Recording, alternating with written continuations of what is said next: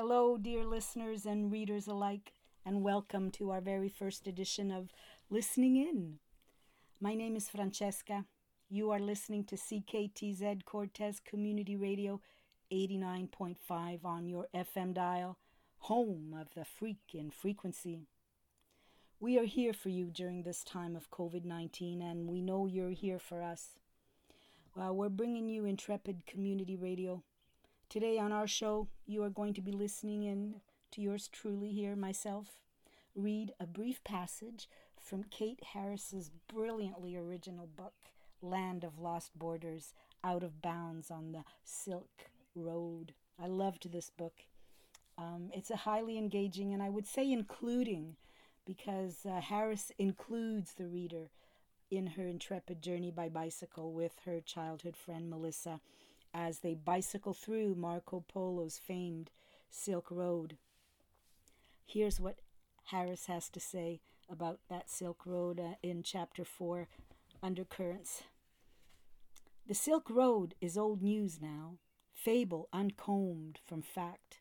Once a dynamic flux of trade and ideas between Europe and Asia, this bygone caravan route now mostly traffics in drugs and violence at worst, myths and souvenirs at best. Wares Mel and I hoped to avoid as we set off down it on our bicycles. This is not just a travel book. It's a deeply felt meditation on borders, how to form them, how to flaunt them, or even find them if you dare. The language with which Harris writes shimmers with ardor and integrity, and the book has won several notable awards. So I do hope that the Campbell River Museum out across the water in Campbell River and Haig Brown House will take notice and will invite her to be their writer in residence at some point once we come back. I'll come back from COVID-19. According to a Globe and Mail review of Harris's book, this book is full of passages that just beg to be read out loud, even if no one's listening. But we are all listening in to the preface of Land of Lost Borders by Kate Harris. The end of the road was always just out of sight. Cracked asphalt deepened to night beyond the reach of our headlamps, the thin beams swallowed by a blackness that receded before us, no matter how fast we biked. Light was a kind of a pavement thrown down in front of our wheels, and the road went on and on. If I ever reach the end, I remember thinking, I'll fly off the rim of the world. I pedaled harder. The evening before, Melissa and I had carefully duct-taped over the orange reflectors on our wheels. Then, just after midnight, we crawled out of our sleeping bags, dressed in black thermal long underwear, packed up camp, and mounted our bicycles. As we rode toward Kuti, a tiny outpost in western China, only our headlamps gave us away, two pale flares moving against the grain of the stars. We clicked off the lights as we neared the town. It was 3 a.m. and moonless. The night air was cool for July and laced with the sweet breath of poplars and willows that grew in slender wands beside the river. No clear divisions between earth and sky, light and dark, just a lush and total blackness. I couldn't see the mountains, but I could sense them around me, sharp curses of rock, the kind of country that consists entirely of edges. Sometimes Mel and I drifted blindly into each other, our bulky panniers acting like bumpers. We navigated by the sound of our wheels, a hushed whirring indicating the pavement, a rasp of gravel, the road shoulder, and the need for a course correction. Traveling by bicycle is a life of simple things taken seriously. Hunger, thirst, friendship, the weather, the stutter of the world beneath you. I was so focused on listening to the road that I didn't notice the glint of metal until Mel did. "That's it," she whispered. "The checkpoint." A guardrail scissored the road ahead, and somewhere beyond it, Mythic and forbidden was the Tibetan plateau. Though Kuri isn't technically in the Tibet Autonomous Region, or TAR as China has designated the formerly sovereign nation, the village hosts the first and most formidable military checkpoint on the only road into the western part of Tibet, a place foreigners require permits and guides to visit. Mel and I had neither. We didn't want to subsidize the Chinese occupation of Tibet by paying to go there, and we lacked the money for permits anyway. Plus, we'd just graduated from university and felt young and free and rashly unassailable. Never once had we met a barrier we couldn't muscle past. So we took a deep breath, looked both ways, and biked directly under the raised guardrail. Nothing happened. Somewhere to my left, a river sounded like wind. The stars looked freshly soldered above the dark metal of the mountains, faintly visible now that our eyes had adjusted. Mel was a whim of a shadow to my left, but I could feel her giddiness, or maybe it was my own, adding a kind of shimmer to the air. The world seemed preternaturally honed and heightened, our vision and hearing sharper. I watched a star shoot to the horizon with an afterimage trailing behind it. "Did you see that?" I whispered. When that same star shot up again, we shoved our bikes into the ditch and ran. The flashlight scanned the road, moving closer in clean yellow sweeps. Mel dove into the ditch a few meters from our bike, and I bolted senselessly towards the nearest building, where I flattened myself against a wall. I heard footsteps approach, the click of heels on concrete, and regret seared me. I would never be a Martian explorer now. Instead, I'd spend the rest of my days in a Chinese prison, desperately wishing I had something to read. With my cheek pressed against concrete, I stared up. If the heavens aligned, I told myself, if a single constellation clicked into place, the Big Dipper, say, or Cassiopeia, would be saved. I scanned the night sky for some reassuring sign, any familiar map to orient myself by. Ironic, I suppose, when the great goal of my life was getting lost. But the stars reeled and spun and refused all their usual patterns. The footsteps came closer and closer and stopped. Then I spotted the Big Dipper pouring out of the sky. The footsteps started again, moved closer, and faded away. I didn't dare move or breathe or glance at Mel, who was still playing dead somewhere in the ditch. A few minutes or an eternity later, a truck sputtered into gear and drove off the way we'd come. The night settled back into silence. We grabbed our bikes and continued racing through Kuri, instantly unrepentant. Fear exhausted itself into euphoria, a sense of irrational hope. The man with the flashlight surely saw us, pathetic and full of prayers in the ditch and against the wall. A couple of dogs with our heads tucked under the couch, believing our whole bodies hidden. At the very least, he must have spotted our bikes overturned in the ditch, their wheels spinning uselessly. Why he decided to move on was a mystery we didn't question, in part because we were too winded to talk. But even as Mel and I pedaled hard towards the Tibetan plateau, I noted the bomb-like ticking of excess reflector duct tape against the front fork of my bike. Tick, tick, tick, tick, tick, the sound went, a gentle yet ominous stutter. I should trim that, I thought to myself. That's when a second checkpoint, the real checkpoint, loomed from the darkness like a bad dream. This time the guardrail was lowered, thigh-high, and secured with chains. Lighted concrete buildings edged the checkpoint on both sides, though we couldn't see anyone in them.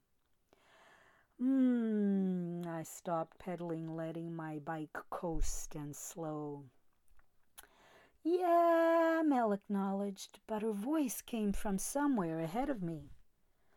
I hesitated for a beat and started pedaling again. If Mel wasn't about to back down, neither was I. Throw your heart over the fence, our pony club instructors had always urged us, and the rest of you will follow. Hopefully the horse and saddle, too, they'd add with a grin. The only way to test the truth of a border is to ride hard toward it and leap. Or, if circumstances demand it, crawl. Exposed in the pale light leaking from the checkpoint buildings, Mel and I glanced at each other one last time. Then we scuttled on hands and knees beneath the guardrail, dragged our loaded bikes after us, and pedaled as fast as we could into forbidden territory. You've been listening in to Land of Lost Borders, Out of Bounds on the Silk Road by Kate Harris. The end of the road for Kate Harris after this particular journey was, believe it or not, northern BC. She settled up in Atlin, where she built herself a cabin and lives off-grid. Typical, wonderful for an explorer. She does come out of her cabin, apparently, for wonderful speaking engagements. So now we're going to listen to her tell us a few things in her own words. This is the presentation that she gave for Walrus Talk Explorations. All right, good evening, everyone. My name is Kate Harris, and when I was a kid, I wanted to be an explorer. And I mean an explorer in the historic, great generalist sense of the term. You know, one of those intrepid Shackleton or Nansen types with a knack for slogging and a disdain for the status quo, and ideally a spare, euphoric prose style. But I grew up in small town Ontario, so if you've been there, you know that there aren't many mountains, there aren't many deserts, there aren't many of the places that explorers tend to go. So I looked around. The tallest mountain I could see was a haystack. The widest horizon was a field of corn. And it was pretty clear I'd been born centuries too late, or at least provinces away from the kind of life I was meant to live. And the more quaint my surroundings, the more I craved the total opposite. And I wanted the sort of wildness that could wipe me out if I wasn't equal parts bold and careful. And in small town Ontario, where I found that wildness was in books. And one of my favorites when I was really little was this children's illustrated edition of Marco Polo's travels on the Silk Road. Silk Road was an ancient caravan route that for 1,000 years, and in some ways still, ferried people, goods, and ideas from Europe to Asia and back, so from the Black Sea to the Tibetan Plateau. And as a kid, I was desperate to see these places, but my family could never afford to travel. And I was worried that by the time I could actually, work and save up enough to go there myself, that they'd be as fenced over and paved and tame as southwestern Ontario. And so I realized that my only safe bet was to look beyond this planet. And in my teens, I decided that the rational thing to do was to become a scientist with the goal of someday emigrating to Mars. Now, I think most teenagers long for another world, but as far as I could tell where I grew up, I was the only one in my little town that pined specifically for the red planet. And I studied really hard in hopes of launching there someday. And I didn't doubt my extraterrestrial mission in life until I had the chance during university to spend 2 weeks in Hanksville, Utah, at a place called the Mars Desert Research Station. Now, Hanksville is best known as the former desert hideout of Butch Cassidy and the Wild Bunch. It's where they'd go to shake off law enforcers in a maze of red canyons. And today, those same canyons host a slightly less wild bunch of researchers that come from all over the world to wear mock spacesuits and basically go through all the motions of living on Mars in order to prepare for someday going there.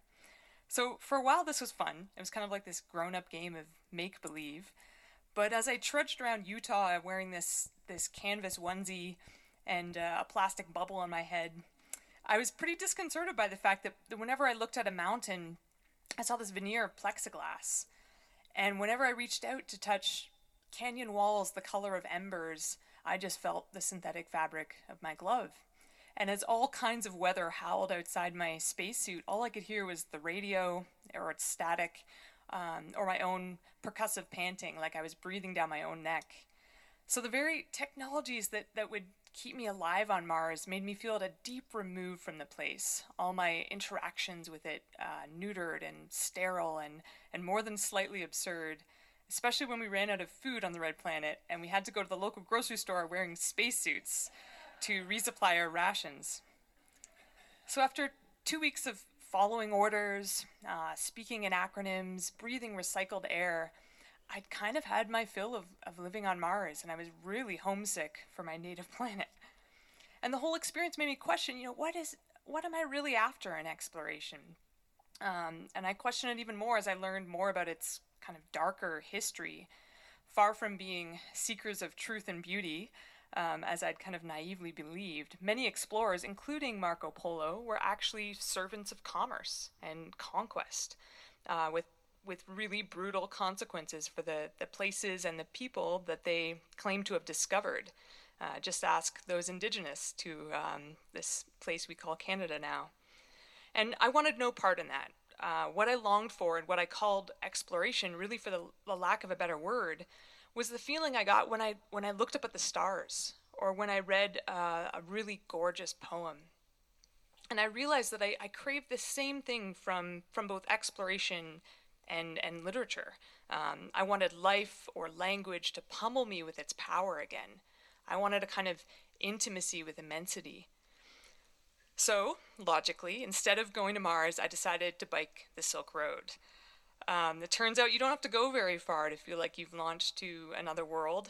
You can just go to Uzbekistan. And it was so hot there by day that my friend Melissa and I, my traveling companion, resorted to biking at night. And the desert was so dark and so flat that it was as if the constellations came right down to earth, with stars hovering all around us at eye level. And so it was like we were traveling to them or through them. And in a way, it was like being on Mars, only better, because I could breathe. I could laugh out loud. I could feel the wind on my face. And spacesuits, as I learned in Utah, really wall you off from a lot. We long our whole lives for things we've never known and places we've never been, abstractions like happiness and success and exploration that we sort of affix to certain achievements and lives, and in my case, planets. But abstractions can come alive to us in such unexpected ways, and I think it's very easy to get stuck on the letter of a thing as opposed to its spirit, and on the specifics of an enterprise as opposed to its essence. And as I say it now, exploration really isn't about planting flags and leaving footprints. It isn't about how far you can go and how much you can suffer along the way. It's really about how willing you are to let an experience rewrite your maps. And the poet T.S. Eliot famously said that the end of all our exploring will be to arrive back where we started and know the place for the first time. But I don't actually think he went far enough there. I don't think the point is to get to know this pale blue dot we all call home, to map it in ever more detailed ways, or even to know the universe in which we're situated. I think the point is to come to care for this place, to feel a sense of loyalty and belonging to it. Because for all its flaws and its fences, it's kind of the best thing we have going in the universe. It's the only place we can breathe. And I don't think we need any better reason than that to really look after it. So that's ultimately what my great hope is for exploration, in the world, beyond the world, and in words. That's what exploration can do these days. It can wake us up to wonder. It can shake us from our complacency. And it can make people fall so in love with this planet that they'll never be tempted, as I once was, to abandon it for Mars. Thank you. That was Kate Harris, dear listeners, giving her presentation for Walrus Talk Explorations. And today's feature on Listening In was Kate Harris's book, Land of Lost Borders, Out of Bounds on the Silk Road. So glad you could join us for this edition. Now, this is our first show, so what exactly will we be doing on Listening In? And why are we here? Well, for me, the inspiration for the show gelled from several different sources. Firstly, I'm very intrigued by Audible's slogan. Audible, of course, is the world's largest library of audiobooks, a producer and seller of spoken audio entertainment and information. And its slogan is, listening is the new reading. Now, what does that mean exactly? Listening is the new reading. Who's listening? Who's reading? How can listening and reading be the same thing? Of course, for Audible, that probably means, hey, you don't have to, what they're probably trying to say basically is, hey, you don't have to read anymore. Just listen to us. We'll do the reading for you. Just sit back and listen. Sounds lovely. But then, of course, who's choosing what we listen to? Who's reading? No doubt that Audible paid big bucks for those 5 little words. Listening is the new reading. Amazon, by the way, which is the parent company of Audible, is trading at the time of this recording, which is mid-May 2020. It's trading at $2,424 US, up about $700 from its price of roughly $1,700 US at the onset of the COVID-19 pandemic. This at a time when the market is taking a tumble, a correction as we politely call it. That brings me to my second source of inspiration, and that is an article that I read in our very own Canadian Quill and Choir magazine. The article, it's got a big title for an article. It's called Selective Listening. It's about an online campaign revealing the tensions between Canadian libraries and multinational publishers over digital pricing and audiobook availability. That's the title of the article. It was written by the magazine's editor, Sue Carter, who's been following the audiobooks market and trends for a number of years now. So in the article, Carter chronicles the Canadian Urban Libraries Council's efforts to engage both readers and publishers on the way that audiobooks essentially are brought to market, the certain business practices from big publishers like Audible or the Canada's big 5 publishing houses, which the Libraries Council addressed directly, and its efforts to educate both readers and publishers on how these practices are essentially adversely affecting the choices of what's available in our public libraries or access to audiobooks. The big publishers can afford to put them out, but the little publishers are struggling like crazy to keep up. You can download the article if you like in its entirety from Pocket Mags. Quill and Choir is available on Pocket Mags. Essentially then, listening in is a response to this dialogue, this discussion on the issues of audiobooks and digital rights and what's listening and reading and how are they interchangeable? How do we listen and read one another, or to one another for that matter? What we're going to be doing on Listening In is very simple. We're going to be reading out loud brief passages of books that we like, books that people recommend, mostly island writers. Vancouver Island, because we're situated on Cortez Community Radio. Mostly small publishers, mostly BC books, hoping to bring these books to a wider audience. Essentially, we want to encourage you to listen and read at every opportunity. Read to your neighbor. Read to your father, your sister. Sit down and listen to your cook read. Read to your dog. Here on Quadra, in the time of COVID-19, a couple of ingenious folks have gotten together and created a very original book club. Instead of actually coming to the book club and discussing a book that we've read, we come to the book club where we gather outside. We maintain a social distance of at least 2 meters. We gave up the idea of having a picnic because we thought, well, COVID-19, let's just keep things simple. But instead of talking about the book, we actually take turns reading from the book to one another. We read and we listen. So let's get creative with how we're listening and how we're reading. Let's stay connected by listening in. And thank you so much for joining us today. Another feature of Listening In is going to be to promote a local independent bookstore, to just mention them on the air, to just acknowledge them. And for today's bookstore, I'm going to take a page right out of one of BC's wonderful little known publications put out by the BC Federation of Writers.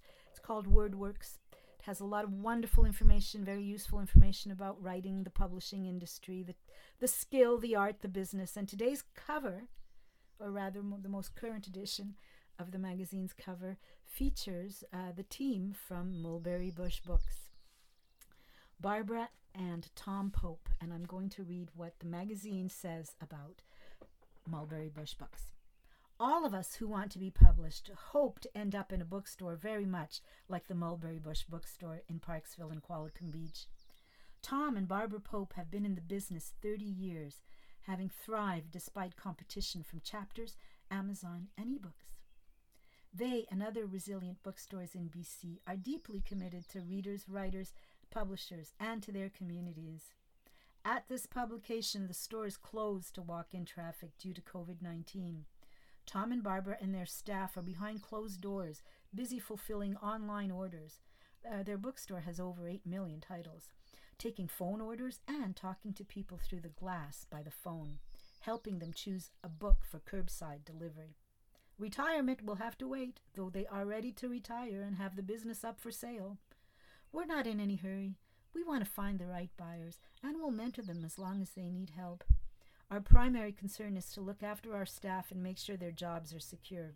Our professional booksellers are like family. They're the center of the business, and we couldn't run it without them.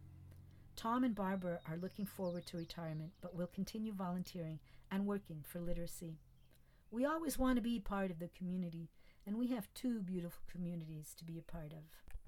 And on that timely note, dear listeners, I'm going to invite you to be a part of this on-air community known as Listening In. Tune in next week when we go on a squash-buckling adventure on the seas just around Discovery Islands on a book called Ghost Sea, written by Ferenc Matei.